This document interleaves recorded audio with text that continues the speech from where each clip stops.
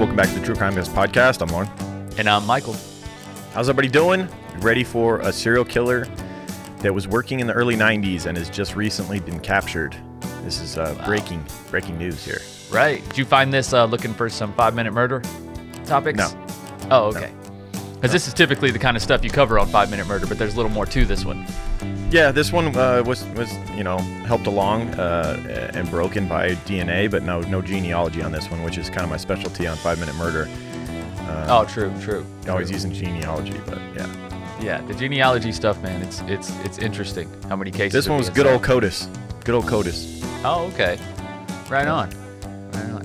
But this bastard got away with killing multiple women for 30 years before finally CODIS connecting his DNA to the victims. But we'll get to all that in a bit. But yes. Also, interesting moniker, the package killer. Uh-huh. It really is. Yeah, it really is. Like, I guess he put people in packages, or they found them in packages. Kinda. I don't know. It's a bit of a weird nickname. I don't know. I don't know if I like it. That's what I'm saying. It's intriguing. It's intriguing. It makes you click. And I'm like, okay, I kind of see how you got that moniker. But then it also makes you think of like the Unabomber. Like, is he like bombing people with packages? That's what initially what I think when I hear that. Yes. Yeah. Not even close to that. Or he's just going on people's steps and he's not stealing their Amazon packages. He's just destroying them. Right? That'd be like something. Yeah, that'd be something for like, excuse me, that's illegal. That's like some softcore crime. Yeah. That's package. That's interesting. You're just an asshole. You just go and start destroying people's stuff. Yeah. Because they got those porch pirates, right? But what if you were just you're just an asshole. Porch barbarian. You just run up and just smash it with a sledgehammer. You're a porch Viking. You just go and destroy shit. Yes, exactly. Keep on and just sail away. Yeah. Well, let's get into this thing, man. We got a lot to cover in this one. Indeed. But yeah, just recently solved in 2022, thanks to DNA yet again. But right. Let's dive into it. After more than 30 years, a serial murder cold case with St. Louis ties appears to have been solved. His hunting ground was an area once known as the Cherokee Street Stroll. It's a decades-old unsolved cold case. Police say 73-year-old Gary Muehlberg is behind at least 5 St. Louis murders that happened more than 30 years ago. Did he have any explanation? No, he said he had a great family and a great upbringing. These particular cases were quite gruesome and heinous. I want people to realize that these girls were daughters and sisters and mothers, and they were more than just girls that were out street walking. Police say that the women disappeared in 1990 and 1991 along the South Side Stroll, a part of Cherokee Street known for prostitution and drug dealing. Justice is coming. Yes, it is. Finally. The way he disposed of his victims, according to that information, connected these two and other murders. He says that he disposed of the young lady in a metal barrel and he left her body in a self-serve car wash. I've been waiting for this for a long time. It has totally traumatized me. I have to forgive him. I pray for him, and may God have mercy on his soul. All right, for this week's case, we're doing the package killer out of St. Louis, Missouri. The package killer is a name attributed to the American serial killer who murdered between 3 and 5 women in the St. Louis area from 1990 to 1991.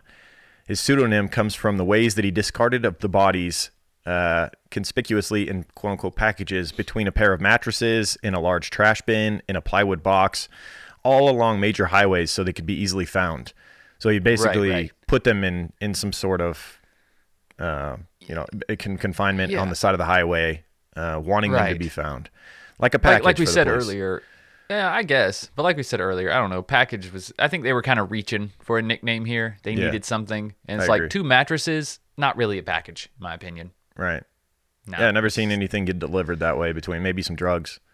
Maybe, sent over across the country and whatnot. Yeah. But for more than 3 decades, the package killer remained the city's most notorious serial murderer to elude justice until it was just recently solved this year in 2022. Dun, dun, dun. Yeah.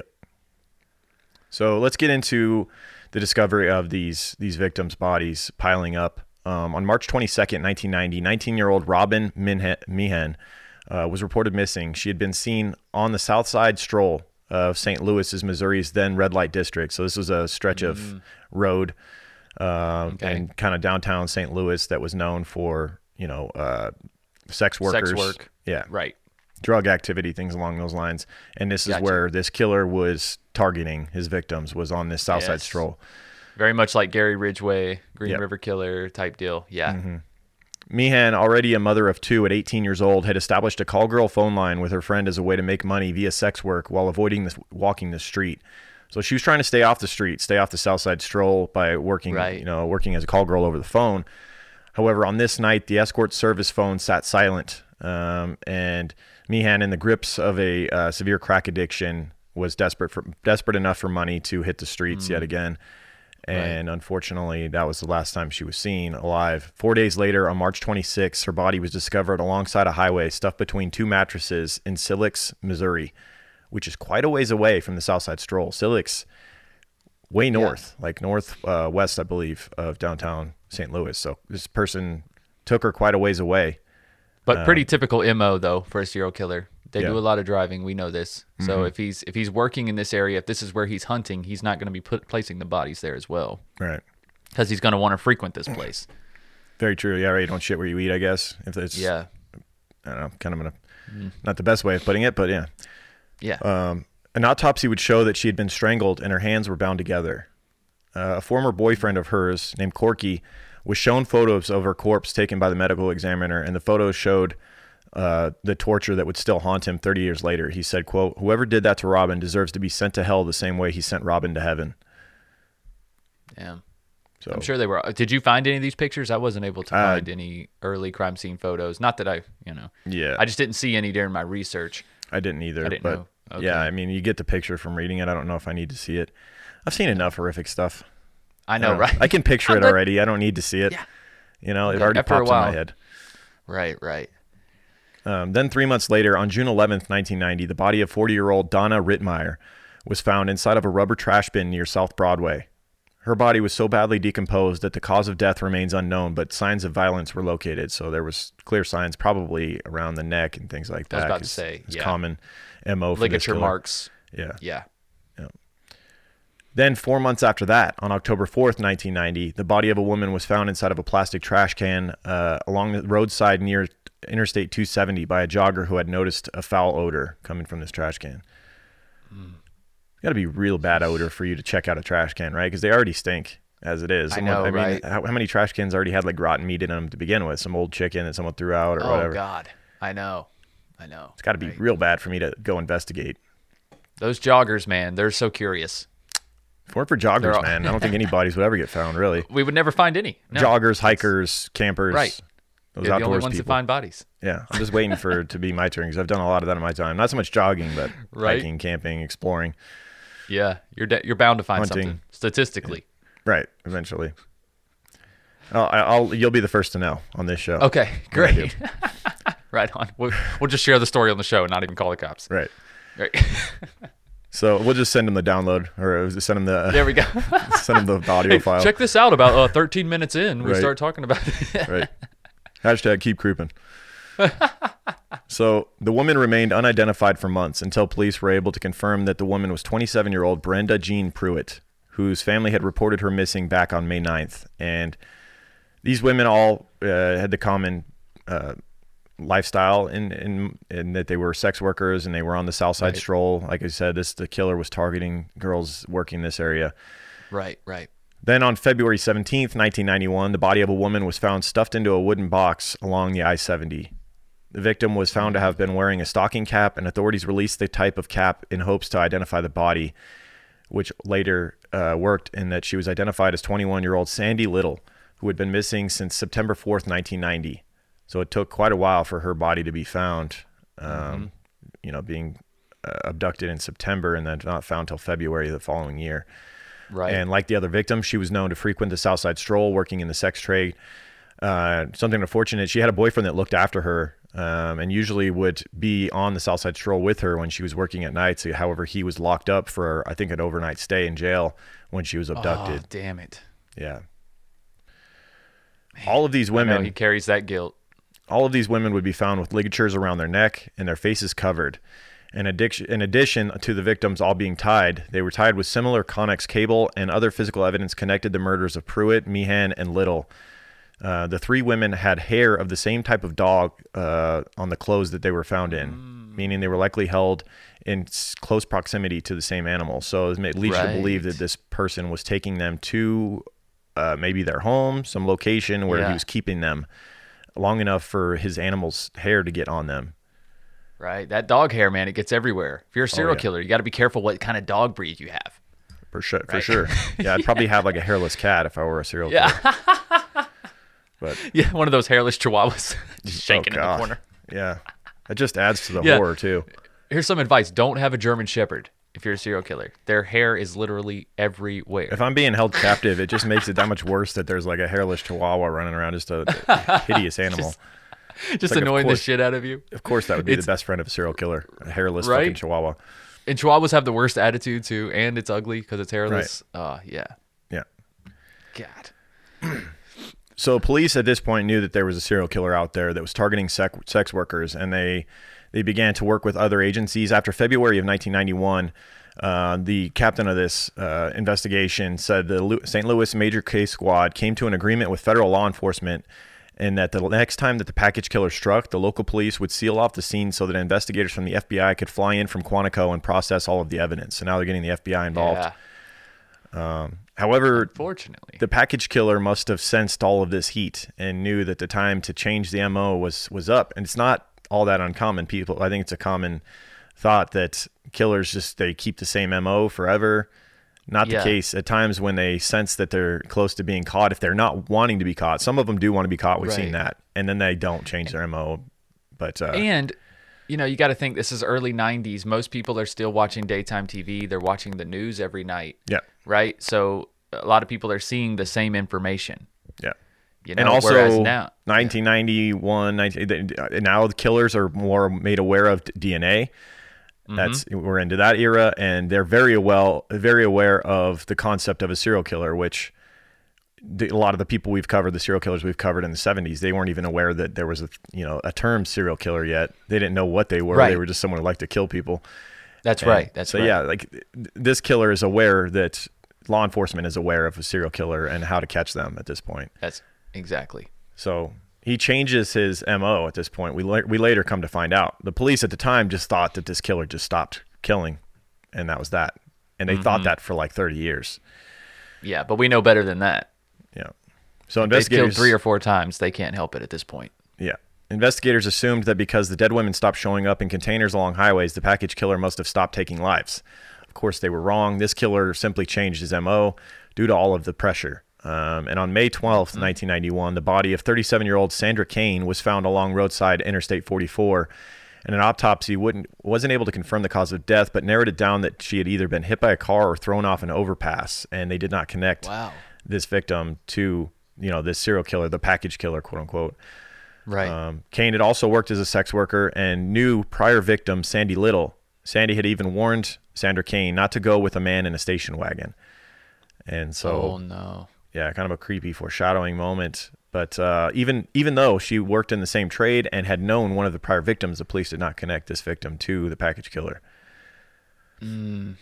Well, it's just like what we've seen with all these cases in the past. If you target the right people, police are a little less motivated. I mean, yes, she may have known the previous victim, but she was also a sex worker who worked in this red light district who they probably weren't real focused on solving her murder. No, they're especially like, since this the MO didn't match leads up. to tragedy more often than not is what they were thinking. Is she got hit by a car or something like that, or committed suicide, or who knows? Or got thrown from a vehicle, maybe in a disagreement. Maybe the guy didn't want to pay her. Maybe he throws her from a vehicle, whatever. But yeah, the fact that the MO didn't match up too. She wasn't found in any type of package. She wasn't found in any type of trash can or receptacle or nothing like that. So, they assumed it was someone else. Yep. Just another random killing. To their credit, St. Louis police, along with other law enforcement agencies, they definitely tried to catch this killer. Throughout the 1990s, detectives continued working this case, investigating more than 450 leads over 3 years. But the real package killer was never on their radar. That's hard to believe. Quote, more than 50 investigators worked on these cases back in the day, and not one linked anything to this actual killer. That's insane. Yeah. Did they know about the station wagon, or was this like way hindsight? You know what I mean? Did this shit come out later? Yeah. I think it was way later. Frustrating. But we also know that this killer was prone to steal vehicles as well.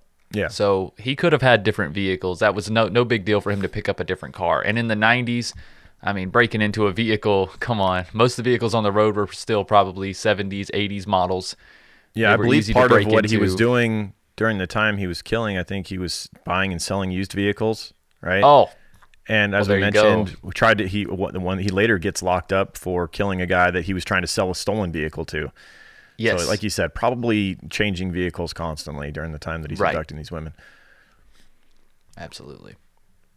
So police, these bodies stop popping up in the same manner. The package killer has apparently ceased to continue what he's doing. And in 1995, a series of similar murders occurred in St. Petersburg, Florida, and St. Louis detectives were intrigued enough to travel there and investigate. They had no idea that the package killer had already been sentenced to life in prison earlier that year in 1993 in a case that did not involve packages, sex workers, or even a woman. So let's jump forward a couple decades to April of this year, 2022. Jody Weber, a 22-year-old veteran detective with the O'Fallon Police Department in Missouri, had been interested in the package killer cold case since 2008. Hold on one second. You said she was 22 years old. She's actually a 22-year veteran. Oh, did I say she was 22? Yeah. Man, she's basically been doing it since she was born, huh? I know, right? I was like, damn, she's veteran, 22? 22 years on the force. Yeah, there you go. They slapped a badge on her when she came out. We can tell. Sometimes we can just tell. She's going to be a good one. Sorry for that. So a 22-year veteran of the O'Fallon Police Department, Jody Weber, clearly not 22 years old. Right. She had been obsessed with the package killer case, which was now cold. She became obsessed with it in 2008. She said that it became her passion. For 14 years, she worked on it by herself, poring over the old reports and re-interviewing key people. Most of all, she was waiting for technology to advance to the point where the remaining pieces of physical evidence from 1990 could be tested for DNA. They probably had to wait until the DNA testing could be used for tiny traces of DNA that were still, on these articles of clothing. Yes. Yeah. It's just, it's intriguing to me that a lot of these cases get solved just because one or two people on the force just can't let it go. Yep. Or maybe they just become obsessed with it. Maybe they remember the case from when they were younger or something like that. Yep. They get on the force, and then just the fact that they can't let it go is what solves these cases. Yeah. Everyone else is like, whatever. It's 30 years old. Yeah. Whatever. Yeah. The guy's probably we did everything dead. we could. You're never going to solve it. We've already looked at all that same stuff. You're wasting your time. Right, but it only takes one person that's just hard-headed enough. Yeah. Especially with technology that we have today. Yep. Yeah. So her meticulous investigation crawled along for more than a decade. Then in summer, a major breakthrough came. The lab said, "We got a hit. We don't know who it is, but we got a hit." Nice. And so it wasn't long until Weber had a name to match the DNA that they had on, in storage all these years. And the name that came back through CODIS was Gary Muehlberg. Detectives had no idea who the hell this guy was. Like we said, he was never on their radar. They described boxes upon boxes of reports, evidence, and other material associated with the case, all of it stored in the Maryland Heights police station that Weber went through all again, but Muehlberg's name was nowhere in the countless pages of interviews and witness statements, so they were wasting their time all along interviewing all of these countless people that never even had an inkling that this guy was part of it. That's unbelievable. Yeah. It really is. And he was a career criminal. It's not like this guy was just like Mr. Perfect. We've seen some of those serial killers where they have, they're an IT guy by day and they got a family at home and you would never suspect. Now, this guy was like a scumbag. Everyone thought he was a creep. Yeah, everybody knew that. Everybody was like, this guy's probably a serial killer. Yeah, only came out at night, used first name basis. Yeah, hung out in seedy areas, always switching cars. Yep. Yeah, come on. Turns out he killed another guy in 93 and was locked up for life because of that. Oh, jeez. So Maryland Heights Police Chief Bill Larson acknowledges that Muehlberg was not on the radar before that. Quote, "It wasn't until the DNA match came back, then we started looking at this guy and all the pieces started falling into place. Gary, who's now 73, was already in prison serving a life sentence for killing a man in 1993. So let's go into this guy, how he became the package killer and how, we know how he got caught now. Right. But how did he end up in prison for life? We got to go through that murder as well. Yeah. So Gary Muehlberg was born in 1949. We don't have an exact birth date to do the birthday segment there. Dang. But he grew up in Bellefontaine Neighbors, which is a suburb city of St. Louis. That's the name of the whole city, town, right? Bellefontaine Neighbors? Yeah, that's the name. Wow. Yeah. Okay. His father, William, had been a policeman until he left to join the military during World War II, earning a Purple Heart after being wounded in the Pacific Theater. He later served as a mayor of Bellefontaine Neighbors for one term from 1955 to 1957. So this guy, his dad was quite accomplished. A Purple Heart for fighting in World War II, and then becomes a mayor of the town that young Gary grew up in. Less is what known happened with Gary, right? Less is known about his mother, Palmyra. But in 1966, when Gary was 17, the family moved to Salina, Kansas, where his father took a job with an oil company. Like their father, Gary and his brother Ronald enlisted in the military during the Vietnam War, where Gary completed basic training in 1968, and it's not clear whether he ever was deployed overseas. That same year, his older brother, who was 21, died during the Battle of Mekong Delta. So his brother dies at war. His father was a decorated war veteran, but we're not sure exactly what Gary did did he fight in Vietnam? We don't know. Yeah, we don't know. I know he had a problem with authority, as most serial killers do. Yeah. So I wouldn't be surprised if he was discharged for being, I was about to say, hard to manage, and just not worth it. He probably dipped after basic training, if I had my guess. Around 1970, in June, he married for the first time, and 2 years into his first marriage is when we see the true side of Gary come out, the dark side. In February of 1972, Gary was charged with rape, kidnapping, and aggravated robbery after breaking into a house in Salina where an 18-year-old girl was home alone. She told the police that the 23-year-old Gary Muehlberg at the time held her at knife point, raped her, and then forced her to accompany him to a bank to withdraw $25. A judge ordered a mental competency examination be done on him prior to his trial, and he was convicted of the robbery charge but acquitted of rape. So he breaks into this 18-year-old girl's home, rapes her at knife point, and all they give him is a robbery charge. They were probably unable to prove the rape or something. So I don't get it. I still don't get it. I mean, yeah. I mean, he's alone with her in the home, held her at gunpoint, and it's like some reason you have a hard time believing that he would rape her as well. Yeah. With a history of violence. Mm-hmm. Crazy. After spending a month in prison, he was ordered to check into the treatment facility at the VA facility in Topeka, though it's not clear if he ever did check in. It's the 70s for you, right? I mean, they just didn't care, apparently. They didn't care about people's mental health. Track of They're anything? just like, they'll figure it out. Maybe he was in the military, maybe he wasn't. I don't know. Yeah, maybe he went and checked into rehab. Maybe he didn't. I mean, maybe he didn't. Who knows? Not our problem. He'll probably move on to some other town and kill someone there. Then it won't be our problem. Yeah, exactly. So in January the following year in Salina, a 14-year-old was babysitting an even younger child when Muehlberg knocked on the door, asking if he could use the telephone. Brandishing a knife, he told her he was going to rob the house. He then tied and gagged the young girl, locked her in the bathroom, and began filling the bathtub with water, which is fucking creepy to think. What the hell was his plan here? Thankfully, the plan got thwarted because a car drove by and Muehlberg panicked. Thinking it was the girl's parents, he fled. Oof. But he's got her fucking hogtied, essentially, and filling up the bathtub. Was he going to, drown her? Yeah, he was going to drown her. I don't get it. Most definitely he was. He's clearly got off on torturing people, right? We see that later. Yes, absolutely. Some kind of a sexual sadist. Yeah. He was again charged with aggravated assault. At trial, Muehlberg's lawyer tried to claim that Muehlberg had gone insane at the time of the incident. His wife, his mother, and a psychiatrist all testified in his defense. You imagine? Testifying in your defense of your son who tied up a 14-year-old girl and was going to drown her in a bathtub? So check this out. I'm writing you off. If my son does this, fuck him. Yeah, yeah, exactly. There's not many things that would make me write off my child, but yeah, this is one of them. That's one right there, yeah. You know, what's funny, earlier you said not much was known about his mother, and then here we go. I mean, what more do you need to know than this? Right. Sounds like a doting mother to me, right? I mean, if you're willing to testify in your son's defense on his second Very good point. Yeah, I mean, he's already raped a woman at knife point. She had to have been made aware of the details of that, right? That he already got away with and only got assault for. And now he's tying up a 14-year-old girl and you're still testifying his defense? Yeah. And you're his mother. There had to have been subtleties throughout his childhood. It was like, maybe he's not going to be quite right. Maybe Gary's not all good. Was it Kohlhepp? Todd Kohlhepp? Was it him that his mother did the same thing? Yes, where Todd Kohlhepp. All the way to the end, her boy South could Carolina. Wrong. Yeah. Yep. And you see what he did. I mean, God. Similar shit. Keeping women captive. And, very similar and torturing shit. them and all of that. Yeah. Todd Kohlhepp had a little more like immediate rage, I guess, than Gary did. He was a little less planned. Yeah. Because remember, he also murdered those people in the motorcycle shop just for making fun of him. Oh, yeah. Like that dude. That always gets shoved under the rug because he was arrested with the girl in the trailer. But, I mean, God, the massacre that happened in that motorcycle shop cannot be downplayed. I mean, that right there, that's as dangerous as you can get, man. Yeah. That just fly. Jesus.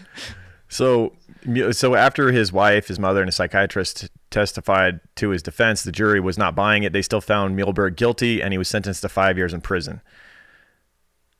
So later in 1973, Muehlberg's first wife would divorce him, and he had little contact with his first wife or son after that marriage thereafter. So he had a son with her, but after being arrested for this assault, his wife divorced him, and he basically moved on and didn't really play a role in their life anymore. Thankfully for that boy, right? You don't need this guy as a important role model for you. Don't need that father figure. No. So the same year, his mother and father moved back to St. Louis, where his father died of a heart attack soon after. And upon his release from prison, Muehlberg attended classes at Central Methodist College and Central Missouri State before moving to St. Louis in the late 1970s. He would marry again in 1980, and his second wife stayed with him for 6 years before divorcing him in 1986. And she has some interesting insights into the person that was Gary Muehlberg. She described him as an unremarkable husband who was just fine as a father, quote unquote. Just fine. Andy. I mean, Lauren. I've been talking to Andy too much lately. Oh, yeah, just fine. Yeah, he was just fine as a father. Okay. And it tells you something because, like, if our wives were to, someone asked what kind of father we are, it would be a lot more than just fine. It'd be like, yeah, I would hope so. Exactly. I would hope so. A little more enthused, a little more elaborate, especially in a court. Yeah. She said that he always had problems with authority at work, and he always resented having to listen to a boss, which is quite typical of serial killers. Narcissism at play. Right. They think they know better than everyone. Who are you to tell me? I already know. How dare you? After the divorce, she says he wasn't particularly interested in spending time with his two children, who lived with her, but also frequently spent time with Muehlberg's mother. Oh, so great. She's going to... Oh, no. Oh, great. Oh, no. Now she's back. Now she's got a chance to make two more. Yeah. Great. Yeah. Muehlberg himself was rarely a presence in their lives. Quote, I got away from him, she says, and I was glad I did after I found out what he was later on. Yeah, she later finds out he was a serial killer. Right. Can you imagine, dude? Right. Imagine you had 30 years with this later. Person? Yeah. 30 years later, you find out that the father of your children was a serial killer. Yeah. Before you even got got together. You're so thankful that you pulled the trigger and divorced him, but way back when, because who knows what would have happened otherwise. But otherwise, he was fine. Yeah, he was a fine father. God, that'd be so depressing if I heard my wife said that about me as a father. Oh God, he's fine. I know. I'd be like, fuck. Right? Oh damn, I need to reevaluate my life. Right. So Gary Muehlberg is believed to have abducted and killed his first victim in March of 1990, Robin Meehan, who we talked about earlier. He would go on to do this another 4 times over the next year, taking them back to his home to torture them before finally killing them. He lived in a rundown house in an out-of-the-way street in Bell Ridge.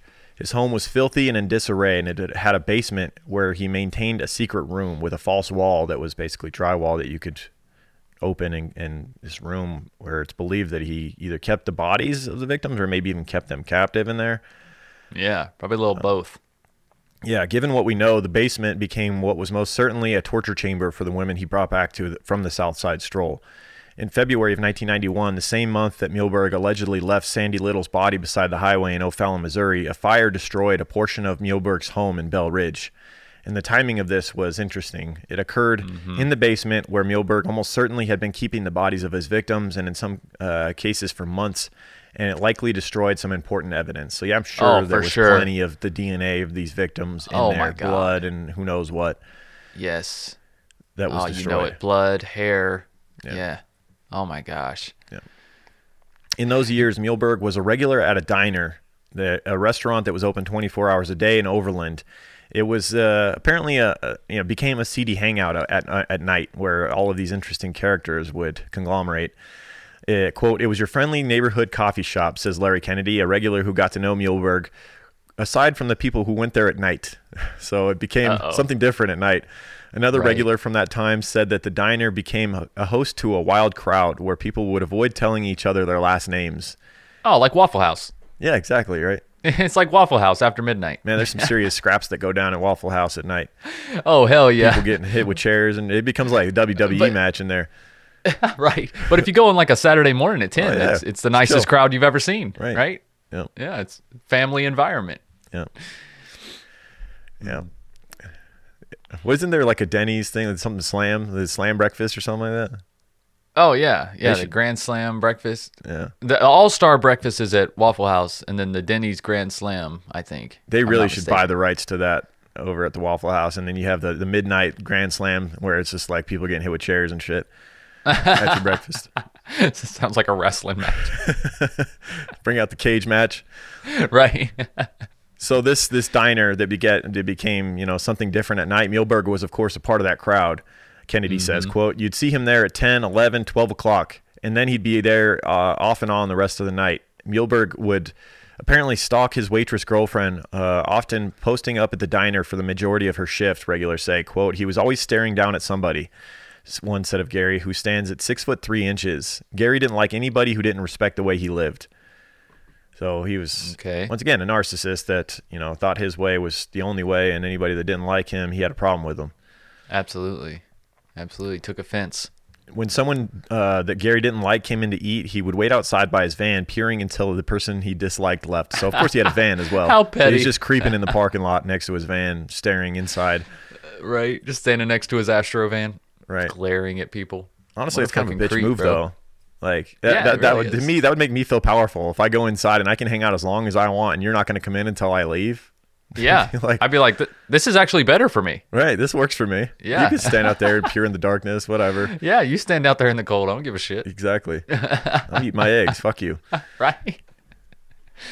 So a woman named Deborah Layton, who frequented and later worked at the diner, said, quote, "Gary Muehlberg was crazy. He was always bringing women to his house. He was a very bizarre man. He had bizarre ideas, and he was dirty, like he never cleaned himself." Quote, now that's not as typical with serial killers. Usually they try to blend in and not draw so much attention to themselves. They're not. I mean, I guess there are some who spend a lot of time on the road and get kind of nasty. Yeah. Like I imagine William Bonin and Vernon Butts probably weren't the most hygienic pair there. Yeah, I don't think most of our serial killers we've done had great hygiene. I don't think they were rocking "Oh My Guy" in their pits. Yeah, no, definitely not. But I mean, like Bundy was probably relatively clean. It was kind of it was part of the allure, right? Yeah. You had to be somewhat clean or whatnot. And same way with like Gacy. Gacy was always clean cut. Probably showered because he had to present himself in front of people in the cities and whatnot. Different types of killers, though. This guy, no doubt, because then you have the dirty, grungy. There's plenty of those too. Richard Ramirez, nasty, bad hygiene, never brushed his teeth. Yeah, Cole Hepp, I think probably stunk too. Oh yeah, this guy reminds me very much of him.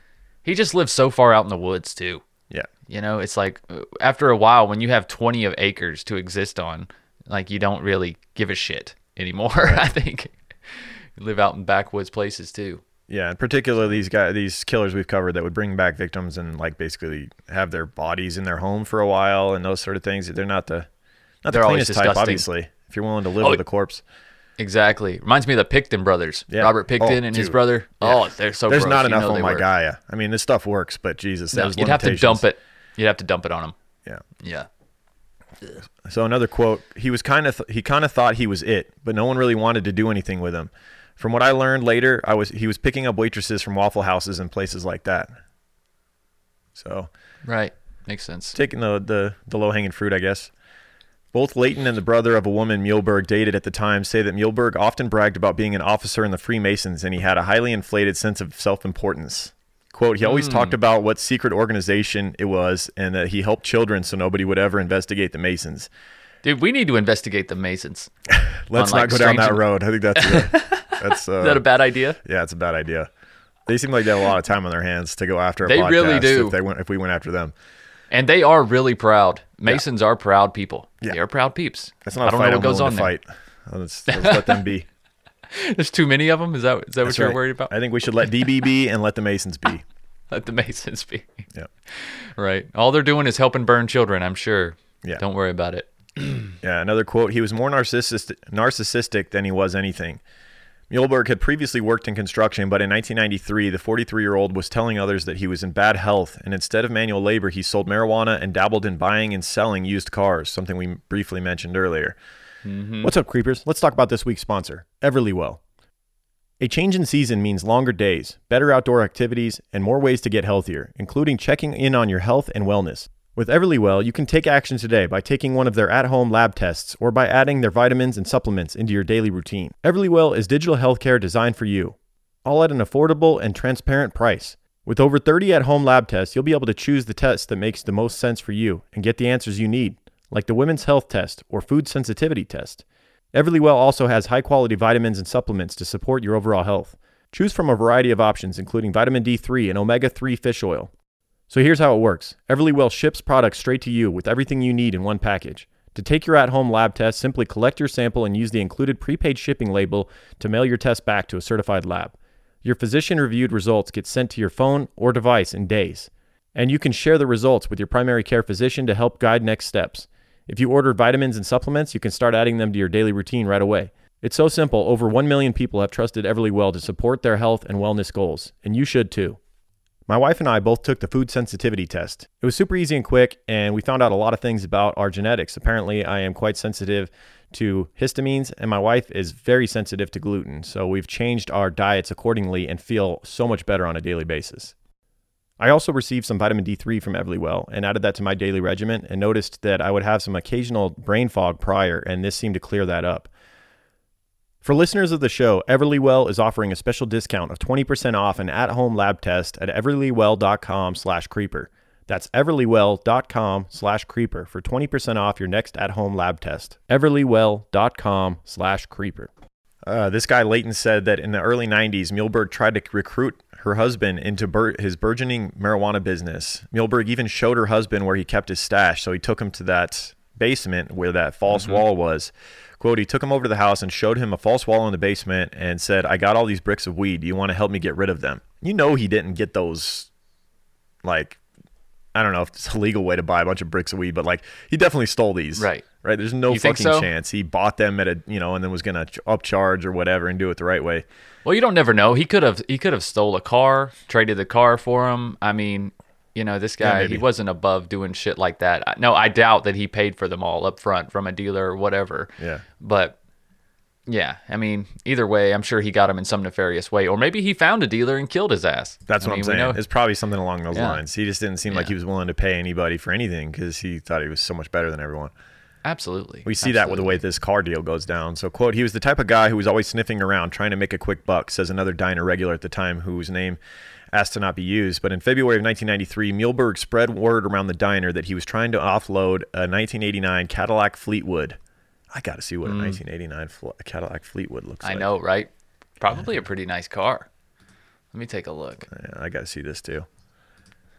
No, it looks like your grandpa's car, basically. You grew up in the 90s, this is the car your grandfather drove right here. You've seen this shit a lot. It smelled like shoe leather and aftershave inside for sure. Yeah. Absolutely. Yeah, these cars are too popular.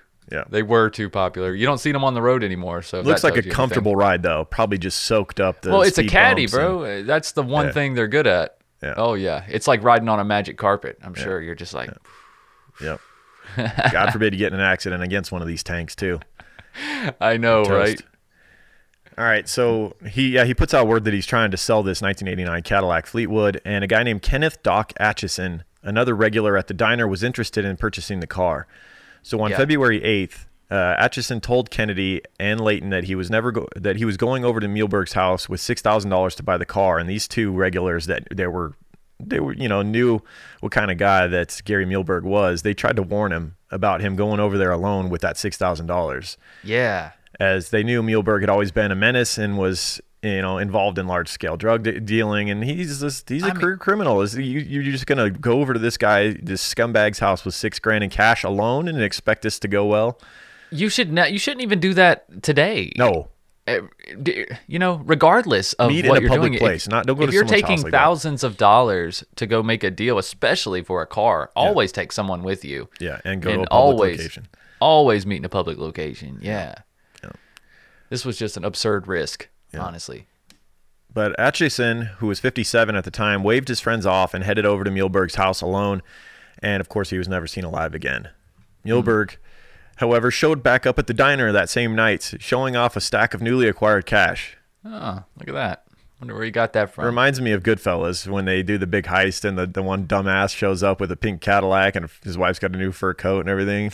Oh, yeah. And De Niro's losing his shit like, don't buy anything, you fucking idiot. Yeah, I don't buy. This guy, like everyone knows this dude went to Muehlberg's house with $6,000 and now all of a sudden the guy's gone and he show up with cash. Like, come on. Of course he got caught. This is the dumbest shit I've ever heard. Seriously. It reminds me of Masterminds, man. Remember I told you about that story that took place here in North Carolina where those people, they robbed the Wells Fargo. Yeah. And then they immediately take the money and go buy they go buy like a mansion, and then they buy new cars. They're buying like all new clothes. They're all in matching, like, like remember when like those sweatsuits were popular? Yeah, the velvet. Yeah, they were like wearing all matching those. Just draped in velvet. They're riding around on like brand new 4-wheelers and dirt bikes around their like rich neighborhoods and shit.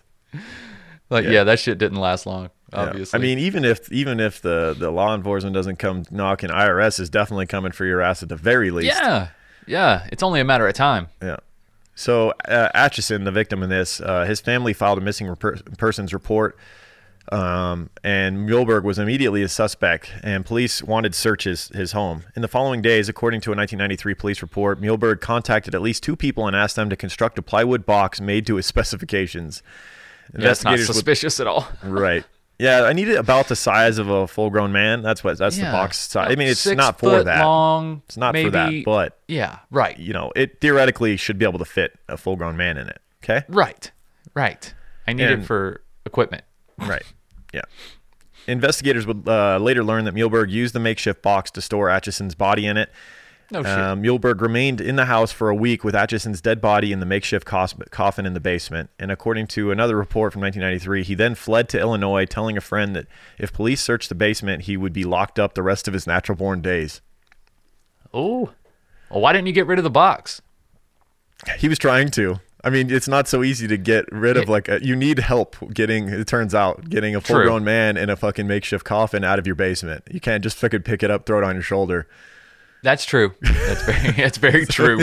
And also he kind of did himself in with this whole box thing. It's easier to drag a body out yourself than it is like once you got it inside this box. Right. Exactly. But what we'll find out too is that the body didn't even fit in the box correctly either. It's like, wait, you had this specially made. You didn't measure how tall this guy is? Right. Like, why did he not fit in the box? I have so many questions for him here. Maybe the guy was like, well... I don't think he hired like the highest quality carpenter either. It's probably some fucking crackhead. Well, they said it was... The police described it as a crude coffin. So I'm sure it was, rough cut, just hammered together. It was made out of pallets, bro. Some wood pallets. Yeah, probably. Maybe some old pine wood or some shit. Right, some balsa wood. Yeah.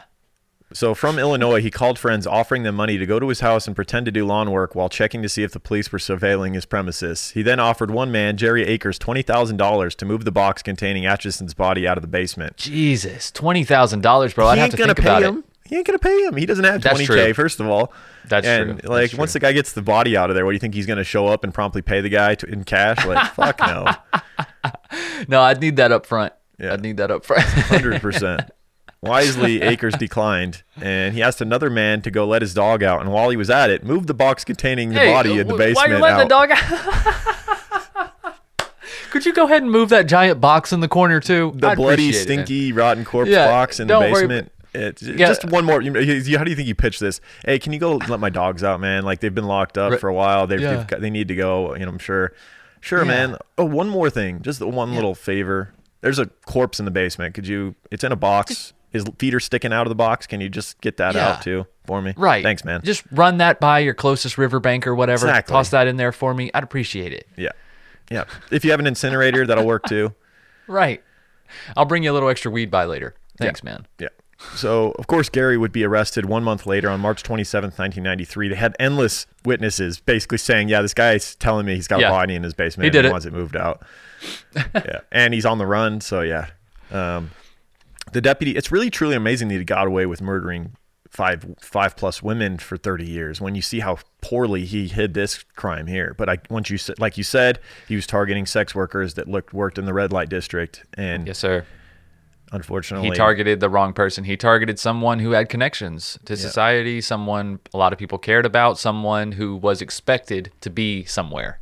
I was going to say, part of the problem is like we a lot of times give law enforcement a lot of flack because it seems like they don't investigate these as hard, but also it's a much tougher investigation because where do you start? The basic things about a homicide investigation is you start within their circle and then you work your way outward. Yeah. You start with people they know, but when you're down in the red light district and anybody could just pull up that doesn't know you, doesn't know the victim, and then they just take them away. That's where do you start with something like that, Exactly. It's tough, especially in the 90s with a lack of surveillance cameras everywhere and GPS and things like that. Nobody had cell phones yet. Like, it's just, where do you start? And in those districts, they don't want cameras. Yeah. I mean, the businesses don't want cameras. Mm-hmm. Why would they put them up on the outside? You know what I'm saying? Like, they don't want their own activity getting recorded.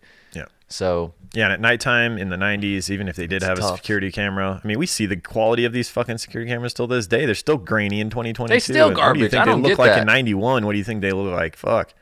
Like an 8-bit video game, basically, from the 90s. I got like Mario. Right, I got a 4K camera in my pocket, but we can't get some decent security cameras out here nowadays. It's crazy, man. Don't make any sense. Yeah. So the deputy from the Wayne County Sheriff's Department in Illinois had no idea he had handcuffed a serial killer when he finally brought in Gary Milberg. He had already killed 5 women at this point, at least, if not more. And during an interrogation in St. Louis, Milberg admitted to police that Atchison was dead in his basement, though he swore he hadn't killed him. Of course not. He's just storing the body for the real killer. Right. It's just that kind of guy he is. He's that cool.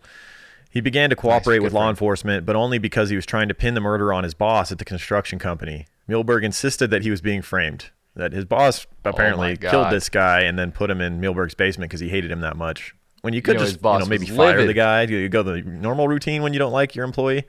Right. Why did he pick his boss, man? Because he has a problem with authority. Exactly. He's like, fuck that guy. He made kill me 2 birds with 1 stone. Get off for murder and lock up his boss, and then he's the boss. He made me stay 30 minutes after. Now. That's right. He thinks he's just going to show up to work on Monday. His boss gets hauled away, and he takes over the job site. That's his sick mind. What he thinks is going to happen. His narcissistic world that he lives in. He's just like, this is going to be great. 2 birds, 1 stone. They'll never get me. 100%.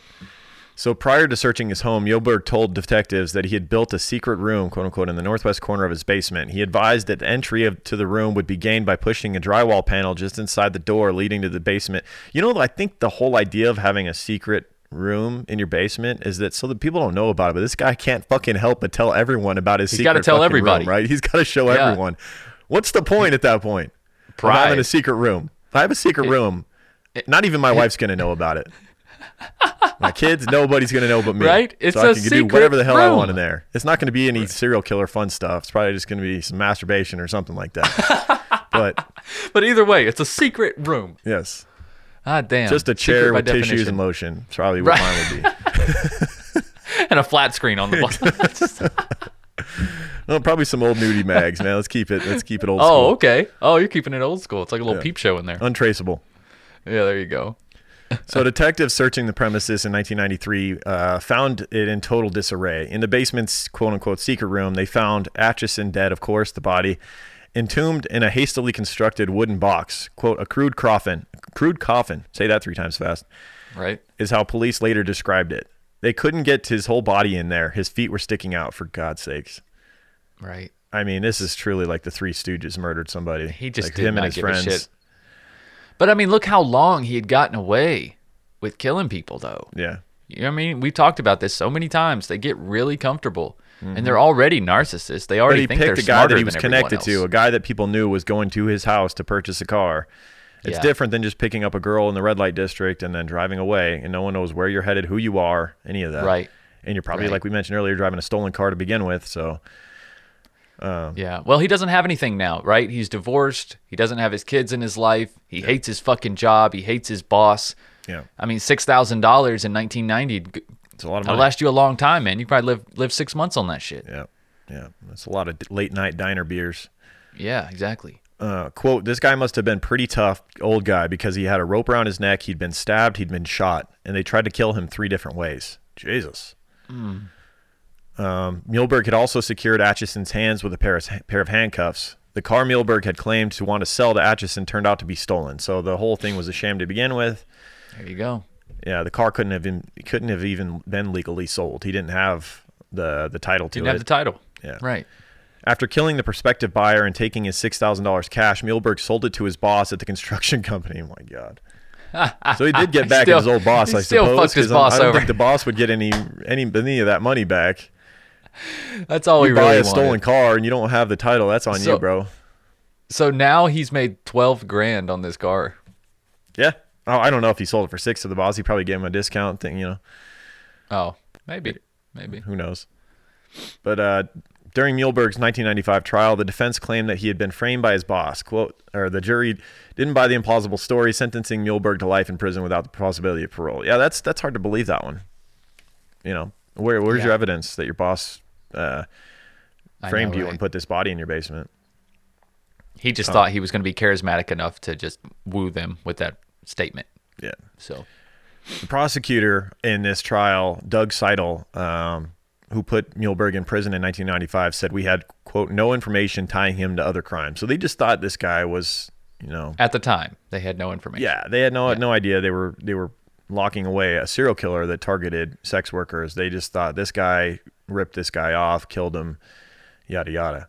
Right. And he would go on to live in prison for the next couple decades with no one knowing he was the package killer. So despite his life sentence, go ahead. He didn't even plead guilty to killing Atchison. Right. Right? No, he never admitted to anything. Yeah. No, yeah, you're right. Yeah, he still denied that, said he was framed, yada yada. It's absurd. Despite his life sentence for Atchison's murder, Muehlberg refused to concede his guilt, penning the lengthy long-shot legal motions appealing his conviction on the grounds that his trial had been unfair, the jury biased on his defense inadequate. So it's always, with these guys, it's always everyone else's fault, right? He's the victim absolutely. here. He's absolutely. the victim. By 1999, his options for appeal had been exhausted, and Muehlberg would be spending the rest of his life in prison. According to a source familiar with the correctional center, Muehlberg had been and has been still to this day a, quote, model inmate who keeps to himself and doesn't give the staff any problems.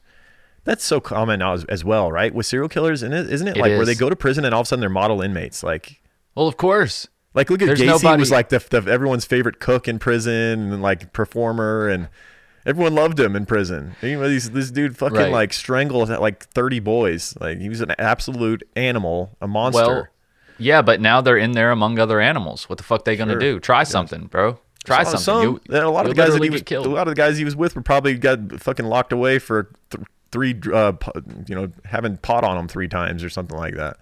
That's true. That's true. But even though those guys that spend long sentences in there, they might have went in for weed, but they're animals by a few years later. They don't have any choice. Yeah. Yeah, I think we've definitely become different people if we got locked in a high security prison. Absolutely. You have to. Dangerous guys. Your frame of mind has to change, your daily activities, your habits, everything. Yeah. Everything's different. So Gary Muehlberg had been in prison for 29 years when this summer, Jody Weber, 22-year veteran, 22 years old, finally got a hit from CODIS, linking Muehlberg to the package murders. So DNA finally came along, the technology far enough that they could do samples from tiny little, pieces of DNA that were left on the clothing of these victims. Right. She said that because Muehlberg is a prison inmate, his DNA was in the FBI's combined DNA index system, CODIS, waiting for her to connect it to the murders of Meehan, Pruitt, and Little.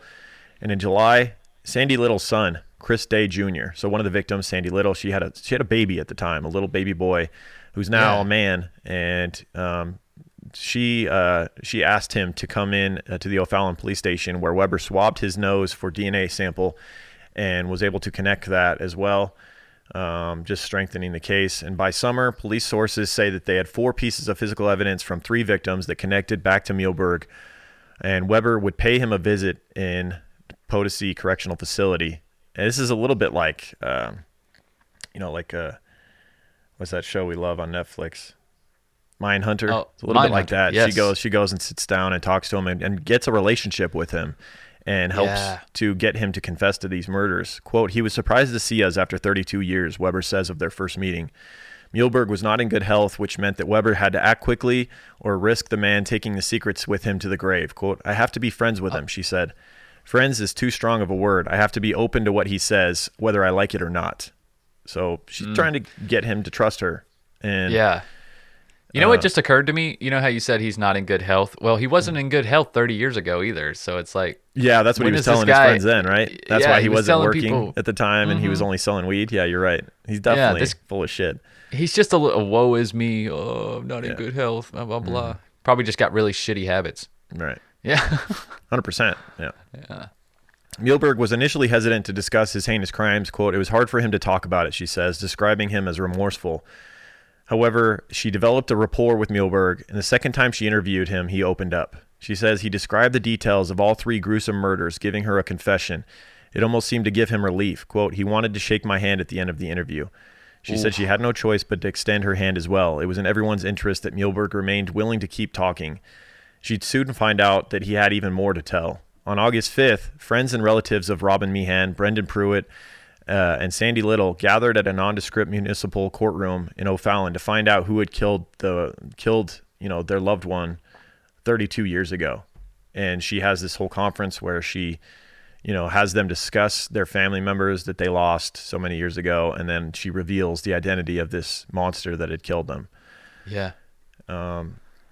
And about 3 weeks after meeting with the families, Weber went to interview Muehlberg for a third time. He didn't have much more to say to her, but then a few days later, Weber got a letter from Muehlberg, and the details are still scant about Muehlberg's letter, but in it, he confessed to 2 more murders, both women.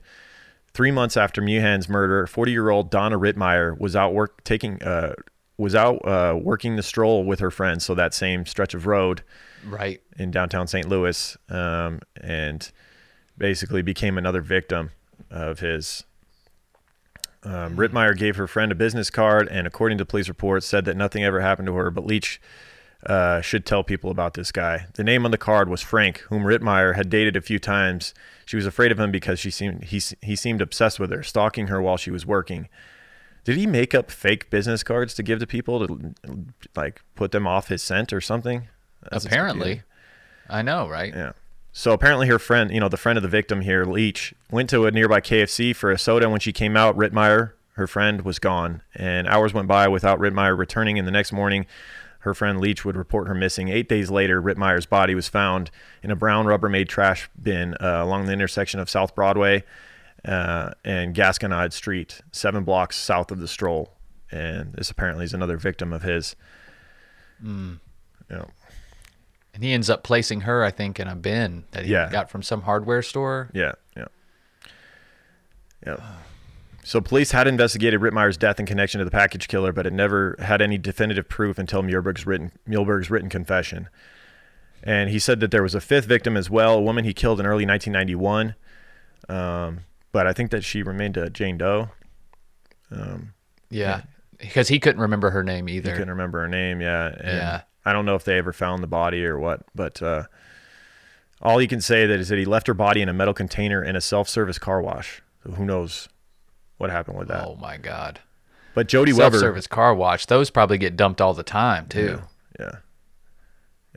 So Jody is still at this point, like we said, this is fresh breaking stuff just earlier this year and up until August. And so she's still now pouring through missing persons reports from that time frame and trying to maintain a relationship with Gary Muehlberg so that, if she finds some more potential like Jane Does or some victims that their cases are cold from the area at the time, she can ask him about it and maybe get more closure for these families. Because he probably killed more than 5 women. I mean, it's rare that they take a 30-year layoff like that and they just don't kill at all.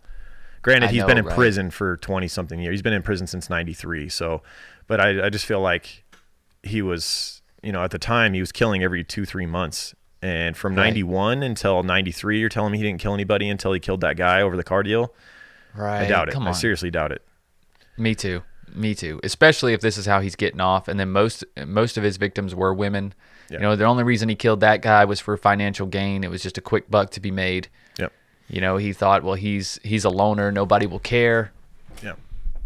But yeah, he really fucked up. And it sucks though to be this investigator, Jody Weber, and have to maintain a friendship with this person. Yeah, that's got to be a tough part of the job. The good that you're doing, I know. It's just tough. It's tough. It's like playing a creepy role or something, like when you're acting. You know what I'm saying? Like when you. Yeah. I don't know. Sure. It just it kind of rubs off on you a little bit. You're like, ugh, man. That's life. I mean, how many people have to deal with assholes in customer service in a job where you do customer service, and you're like, fuck, I don't want to. Yeah, be but I mean, some Karen who feels like she was overcharged is a totally different, totally different story than a serial killer. You also get a much greater reward for dealing with the serial killer than you do for dealing with this Karen. You get to keep your fucking mediocre paying job. Right. I agree.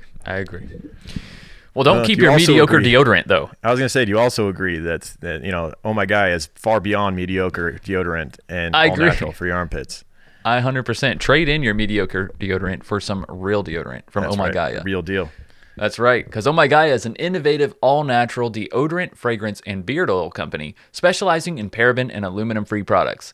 Their innovative line of deodorants inhibit the growth of odor-causing bacteria while still maintaining effectiveness. And at Oh My Gaia, they use only all-natural, paraben, and aluminum-free organic ingredients, guys. And there's tons of scents to choose from vanilla, cherry almond, sandalwood, lavender, lemongrass, Egyptian musk, sweet pea, sailor, barbershop, pear, bergamot, amber. And we have our very own scent, True Crime Pine, a great unisex scent, which a lot of these scents are. If you don't know where to start, True Crime Pine is a great place. And because you're True Crime Guys listeners, you can use the word Creeper for 15% off your order. That's Creeper, CREEPER. And you can use that code at shop_OhMyGaia on Instagram or ohmygaia.com. That's OHMYGAIA.com. Guys, for all natural deodorant. And again, hey, it's beard growing season, right? It's fall. Everybody's No Shave November's coming up. You want to keep that beard smelling and feeling good. Check out your Oh My Gaia beard oil, and you can get it in whatever scent you already like. Yep. So there you go, guys. Check it out. Support that great company that we've been working with for years, as well as Tonic CBD. Tonic's farm-to-bottle CBD plus botanical blends are uniquely formulated to provide targeted support where you need it most. Each and every high-quality ingredient is thoughtfully selected for its ability to support and enhance the benefits of CBD, resulting in a more effective, well-rounded, and consistent wellness solution for your mind and body. They have a bunch of different blends, just like Oh My Guy has a bunch of different scents. Chill Tonic has been my favorite to take at night before bed to help me get a good night's sleep and reduce anxiety. It has ashwagandha, lemon balm, and passion flower to deliver a super calming effect. And it also has black seed oil in some of their blends, which is a powerful antioxidant. It's also easy to verify the quality of their products. When you get their product, the packaging has a container that you tap your phone on, and it gives you third-party lab reports, product information, details about their farm, and helpful blog posts to provide you with CBD education. So with values rooted in quality, integrity, and sustainability, Tonic is committed to creating plant-based wellness products that are good for you, good for the people and the planet. Visit tonicvibes.com to learn more and use code word CREEPER to get 20% off your order. That's tonicvibes.com, code word CREEPER for 20% off. There you go, guys. Products to live with, man. We use these products every day, both of us, both Absolutely. Tonic CBD and Oh My Gaia. It's part of our daily routine, as it should be yours. Absolutely. Also, part of your daily routine should be listening to our extra content over on patreon.com/truecrimeguys. $2 a month gets you access to our once a month premium Patreon only episode. Lots of those 3+ hours. They're the heavy hitters like Gacy that we mentioned earlier. And our first 50 episodes are in there in the vault. You can only get to them through Patreon, $2 a month or $5 a month. You get even more content like Just the Banter, a show where me and Michael shoot the shit. Right. And all of Michael's other shows, Sandu Stories, all of that stuff available on the $5 tier. You get it all. Strange Shorts every single Monday. Yep. So, yeah, there's a lot going on Patreon, guys. You can pay up front for a year as well. You can pay $21 for the $2 tier for a year, and you're done. It's not hitting your card every month. Or you can pay $54 for the year for the $5 tier and just be done for a whole year. Exactly. You get a 10% discount. Yep. Yeah, you actually save money by doing that. So that's right. Is that it? All right, man. I think that's it, man. We will have new patches available very soon, guys. Keep your ear to the ground on that. Check out our social media at True Crime Guys, wherever you are. Instagram, Twitter, Facebook, whatever. So be on the lookout for those posts. There'll be new limited edition True Crime Guys patches coming out very soon. All right. I love it. All right, guys. Have a great week. We'll see you next week. Keep creeping. Keep creeping, guys. True Crime Guys. In the desert, we like a mirage. It's okay if you clicked on us because you thought we was True Crime Garage. Now we ain't mad at you. Sit down, let us talk at you. I'm talking to the creeper army. We out here making murder, get murder, get murder. True Crime Guys. In the desert, we like a mirage. It's okay if you clicked on us because you thought we was True Crime Garage. Now we ain't mad at you. Sit down, let us talk at you. I'm talking to the creeper army. We out here making murder charming.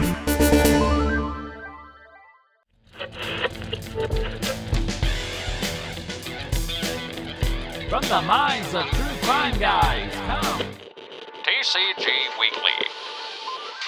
If you've enjoyed this episode, please feel free to check out all the other programs on the TCG network. Every Wednesday, a new episode of True Crime Guys proper, Strange and Unexplained on Mondays, and Full House Fantasy Football on Fridays to start your weekend. And if those aren't enough, head on over to our Patreon account, where you can have access to hundreds of hours of content, including older episodes and other Patreon exclusives like Strange Shorts, Sandu Stories, Higher Thoughts, and the 5-Minute Murder Show. But until next time, guys, keep creeping. Hey, how do you shut this thing off? Over? You're lucky I'm out, boy.